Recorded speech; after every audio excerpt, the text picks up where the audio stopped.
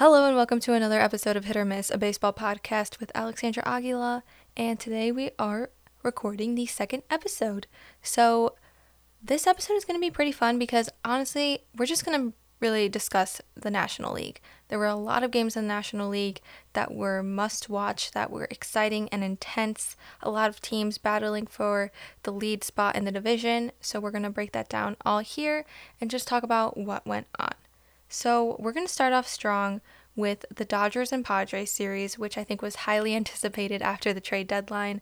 As we know, the Dodgers didn't make a lot of moves, kind of stayed quiet, and then the Padres did the opposite and kind of got almost every big name on the market. So this series was definitely must watch, and I think it was such an exciting series that worked out more in the Dodgers' favor. The Dodgers ended up sweeping the Padres all three games, and it was kind of a shock, kind of not.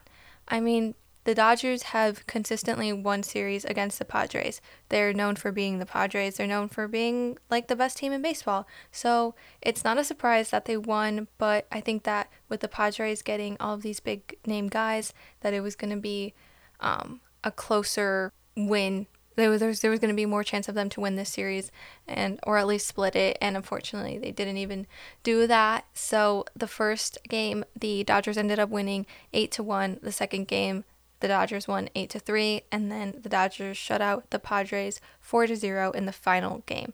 So unfortunately it did not work in the Padres' favor, and now they are 2-8 against the Dodgers and 15.5 games behind them in their division. So I think that the Padres came into the series anticipating that, now that we have these really good hitters on top of what we had before, it kind of gives us a better chance to compete against them. But unfortunately, that was not the case. And I think at this point, with such of a lead the Dodgers have against the Padres, they're more playing for a clinched wildcard spot than a division title.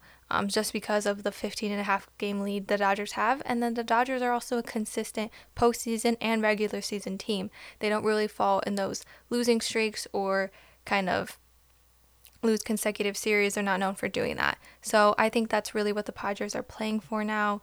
And the Dodgers just keep continuing to win. They've won 8 consecutive games in a row, just got off of a series sweep from the Giants as well. So they continue to stay that dominated team in California. And yeah, that's pretty much it. I mean, the Dodgers scored 8 runs on Sean Manaea in the first 3 innings of the game. And honestly, we've seen Sean Manaea's struggles this season as well as his highs, as well as other Padres pitchers. Darvish, who struggled, Clevenger, who struggled. So we know that those Padres pitchers are good on paper and were good in their past teams, but we haven't really seen their full potential or what they can do on the Padres team. So hopefully in the postseason they can figure that out and kind of get back to that strong rhythm that we know that they could do and we know that they're capable of doing. So that's what I look forward to see from the Padres. Going back to the Dodgers, Cody Bellinger has struggled a lot this season, but I think he's finally starting to find a consistent hit rhythm and things like that. He had hit 2 opposite field home runs on Sunday's game against Mike Clevenger. So really good breakout home run for him. Hopefully he can keep that up as the Dodgers continue to have players on their injured list such as Justin Turner, but we know that he will be returning very soon. So nothing to worry about there. And then the Dodgers pitching just continues to be consistent, continues just to be literally almost the best in baseball. I mean, the pitching staff is great. We know that, and we know the coaching staff is great. Even going down to the minors, they called up some guys from AAA, such as Miguel Vargas, who has come to a little bit of a slow start, but I really think that he can be really good for the Dodgers. He's at 8 at-bats, 2 hits, 2 RBIs, and 1 stolen base with an average of 250 and a 625 OPS. I really think he can get going for them. And honestly, that just shows how confident the Dodgers are in their minor league system, and as well as their development system. We know that the Dodgers consistently have good players and usually have the players to compete, whether they go and get someone or whether they stay the same. In this case, they really didn't get anybody at the deadline, but they continue to shove. They continue to be this Dodger team that we've known for for a couple of years now. But yeah, that's really what went down in that series. Didn't really work out in the Padres' favor. But on the bright side for them, they are expecting to get Fernando Tatis back. He is rehabbing in Double-A right now. And if you have not seen the picture of the amount of people that stood in line to go watch him play in a Double-A game, you have to go see it right now. Just search up on Twitter, Fernando Tatis Double-A. You have to see there's literally hundreds, if not 200 people lined up at the gates of the Double-A stadium to go and watch Fernando Tatis play. That is insane. And I'm pretty sure he really didn't even do that well anyways. I think he had 2 walks and no hits or something, but he was batting first in the lineup because they want him to get those at bats in.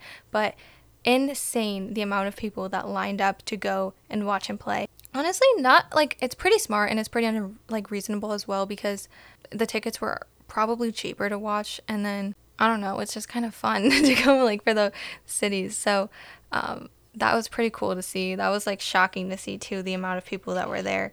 But that kind of wraps up the Dodgers and Padres series. It was pretty exciting to watch. Hopefully the Padres can finally win a series against the Dodgers and kind of show them that, hey, we got all these guys and now we're not the same team as we were before.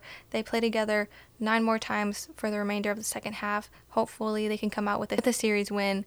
That would be pretty exciting to see. But that's kind of what happened in that series. Kind of staying on the NL, the Mets and Braves also battled for their division. They're kind of a back and forth team, but ultimately the Mets are in first place and leading by 6.5 games. And they played a total of 5 games together, and the Braves ended up losing 4 out of those 5 games. So it really didn't work in their favor either. This is the Braves' first 3-game losing streak of the season, which is impressive but also disappointing for them, the 3-game losing streak. But on the bright side, this is their first one, so this just shows the consistency of the team and how well this team is doing. But unfortunately for them, the Mets are also doing really, really great this season and haven't had that fall that we usually sometimes see in their second half team or their postseason run team. Hopefully they don't fall this season, because I really think they have the team this season and they're really doing great. Daniel Vogelback has been getting on base for them.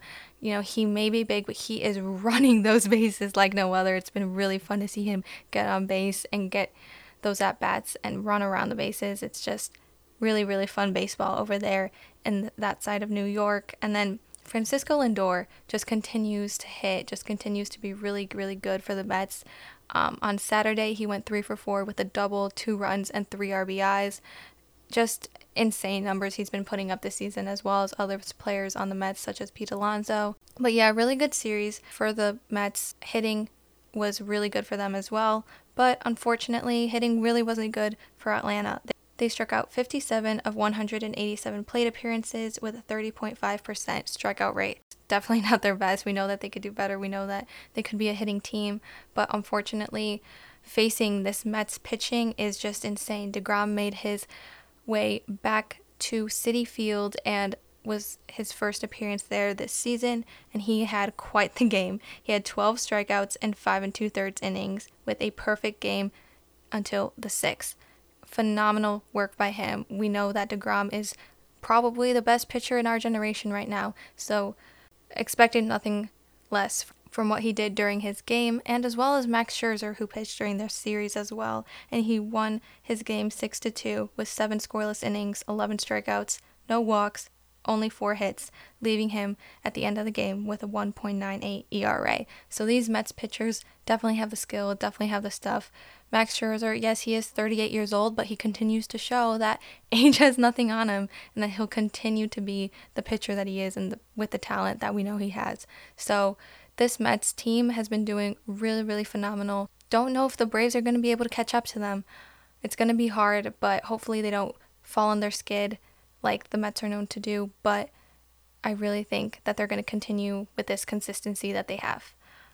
And then they also will play again later in the second half. I think all of the games will be in Atlanta, so it's going to be a little bit harder.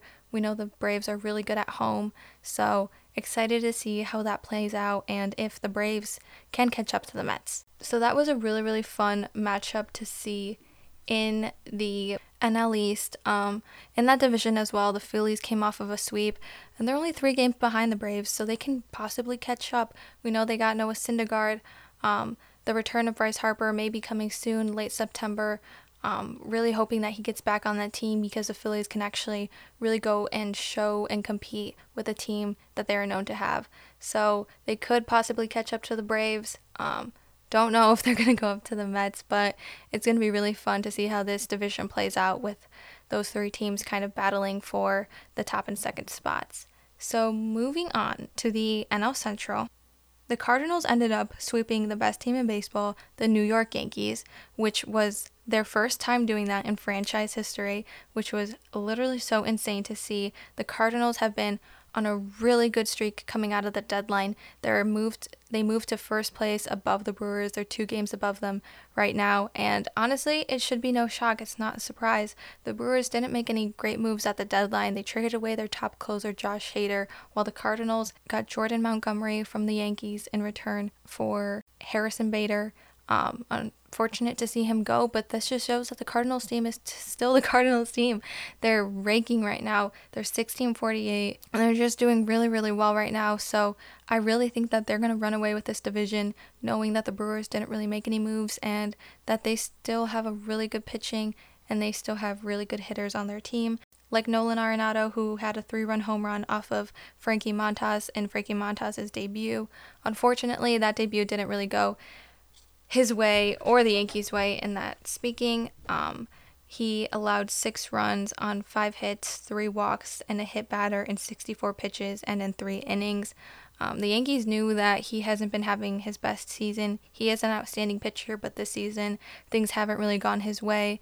So I think it wasn't really a surprise to see the struggles of Frankie Montas, but it really wasn't nice to see, and obviously wasn't enjoyable to see. Hopefully he can kind of come out of that and really pitch well this postseason for the Yankees. And then speaking of the Cardinals and their hitting, Paul DeJong hit his 100th home run of his career, and Matt Carpenter also made his way back to St. Louis on his former team.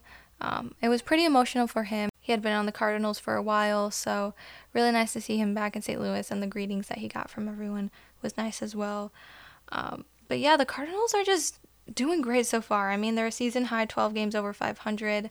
I really think that they're going to continue on their hot stride and run away with this division ultimately, I think is what is in store for them this second half. But yeah, that's really what happened in that series. I really don't think that this affects the Yankees in a tough way. Obviously, now they know what Frankie Montas can do and what he cannot do. But in all, I think that the Yankees still remain the Yankees, and I don't think that this series will really affect them in a negative way. Other notable things that happened over the past few days: Tim Anderson had that whole fiasco with an umpire. They ended up like butting heads, like helmet to hat collision. Obviously, the umpire didn't enjoy that. You're not allowed to hit the umpires. I don't really think he hit him, but there was contact there. And Tim Anderson was ultimately suspended, but that suspension has been reduced to 2 games, so he will be back in a White Sox uniform shortly. And then Miguel Cabrera has pain in his right knee. As we know, he's been having this pain since 2019, but it has now progressed and has gotten worse. So now it's really a question of what does the future hold for him. Unfortunately, I mean, it's not great news to hear. Obviously, with age, it becomes harder to keep up with that health and stay healthy. Hopefully, everything is okay and he can continue to play for many more seasons. He is a future Hall of Famer. He is going to be one of the best players in baseball. He's so fun to watch. Hopefully, everything is okay on that side, but it's really just going to be questionable to see what happens in the future for him. And then on like the medical note, Whit Merrifield, who was recently traded to the Toronto Blue Jays, has been vaccinated, so he will be on the team shortly. He wasn't vaccinated before, and it was kind of like a big question whether he was going to get vaccinated or not. Ultimately, he decided to, so it's going to be fun to see him in that outfield. We know that George Springer is on the injured list. Don't really know when he's going to get back, but for now, Whit Merrifield would be a great addition there. And then going back to Atlanta, Ian Anderson, one of their starting pitchers, was optioned down to AAA, as well as Heredia going with him. This was kind of a shock and kind of surprising. I mean, although Anderson hasn't been having quite the year that he's known to having. He has like around a 5 ERA, but he was really, really good in the World Series team last year and in the postseason. So hopefully he can come back when the Braves do hit the postseason to go and do what he did last year. But unfortunately for now, he is in AAA. Hopefully he gets to come back. But on that Braves note, they do have another pitcher in the rotation, Spencer Strider, who pitched one of the games against the Mets and ended up losing. And he didn't really take it in a good way. He is a rookie. This is his rookie season. But after the game, he talked to the media and he had a few things to say about the Mets. This is what he said. He said, "A lot of weird hits. They seem to be having a lot of luck right now offensively. That's great. It's August. We'll see what things are like in October." So it's kind of giving sore loser. He's kind of talking a lot. First of all, he's a rookie, okay? And then second of all, he's talking a lot for he lost the game. You're going to lose games, obviously, in your career. So to say and kind of make excuses that the Mets are having a lucky season right now offensively isn't really the best look on you being a rookie. And then on this notorious Braves team who has really good starting pitching. They have Charlie Morton. They have Max Fried as well. So not a great look for him, honestly. I think that he has to learn, and I think the big league guys are also going to, be there and tell him, hey, man, this maybe wasn't the brightest thing to say just because, he is a rookie, like I said. I keep going back to that, but it's true. He's a rookie. He hasn't been there for a while. It doesn't really make sense for him to make these excuses and kind of be all talk. Obviously, he does have the numbers. We've seen, he's knows how to punch out guys. He knows where to put the ball. But at the same time, he has to know that he's going to have bad games and he's going to have bad times where his stuff is not going to be where he wants it to be. And ultimately, at some point, you're going to have to own up to that. And he also, started naming stats of the Mets. So, I don't know. It just got really weird. Ultimately, I think that at the end of the day, part of being a Major League Baseball player is owning up to your mistakes and owning up to when you have flaws. Not really calling out the other team or kind of putting excuses and trying to defend yourself, saying that this other team is per se lucky, because I really don't think that's what it is. So that was kind of odd to see. Hopefully, he ends up doing better in his next few games, but at the same time, I feel like he kind of has to learn to own up to his mistakes and not really blame it on the team. But yeah, so that's really what happened in that situation. And then kind of talking about injuries that have occurred, Clayton Kershaw has been put on the 15-day IL with a sore back. He did have an epidural on Friday, but there really is no timeline of when he's going to return. I honestly don't think that this is going to be a really big problem for the Dodgers. They have Anderson, they have Heaney, so honestly, their pitching is really great, and their pitching staff knows how to develop pitchers. I wouldn't be surprised if a pitcher comes up for them. So no worries there on the pitching rotation for the Dodgers. But we obviously want to see Clayton Kershaw back soon. And then speaking about the Dodgers, Justin Turner, like I said, plans on returning soon. And then also mentioned Bryce Harper possibly returning in September. And then the J-Rod show is supposed to get back on track. He's supposed to return from a wrist injury that he's had. So super exciting to see him back in the show and back to what he's known for doing. Hitting homers, hitting bombs, just hitting the baseball. And then this Mariners team finally getting to be in full health and going to be fun to see what their next few games are going to look like. But yeah, so that brings us to the end of the episode. I'm going to finish out with our hit or miss teams of this episode. And our hit team is going to ultimately end up being the Los Angeles Dodgers, who honestly have been having a really, really good stretch. Swept the Giants, have now swept the Padres, two really good teams in baseball. So it's going to be really exciting to see how they progress this streak. I honestly think that they could probably bring it to 10. They do face the Twins, a little bit of a harder team, but I think they could pull it out. And then they face the Royals, the Brewers, honestly, nothing to worry about there anymore. And then they face the Marlins, and then again for the Brewers, they kind of dodge back between the Brewers and Marlins a lot. But then late August, it kind of gets harder with the Mets. But I mean, this Dodger team just continues to show us that they don't have to go and make big moves at the deadline. They're fine with the guys that they got. The consistency is there for them. They're literally bringing up guys from AAA and putting them in this lineup and having like no struggles at all. Just the player development on this Dodger team is insane. The staffing, the coaching is just unbelievable. So they definitely deserve a hit this episode. And then the missed team will end up being the Milwaukee Brewers, unfortunately. I just cannot wrap my head around that they traded their top closer when they were in first place, leading their division. I mean, yes, the Cardinals were creeping up their back, but honestly, if they did go and make those trades, they could supply themselves with the cushion that they had over the Cardinals, but they didn't do that. I know they're worried about their future more than the present, but at the same time, they really had the opportunity to go and get a World Series winning team, and they didn't do that. So, I don't know. It just does not sit right with me yet. Maybe I'll get over it. Maybe it'll pass, but that has to be my missed team for today's episode. And that really wraps up our episode for today. Thank you guys so much for listening. I'll be back with another episode on Thursday and then another Cubs episode on Saturday.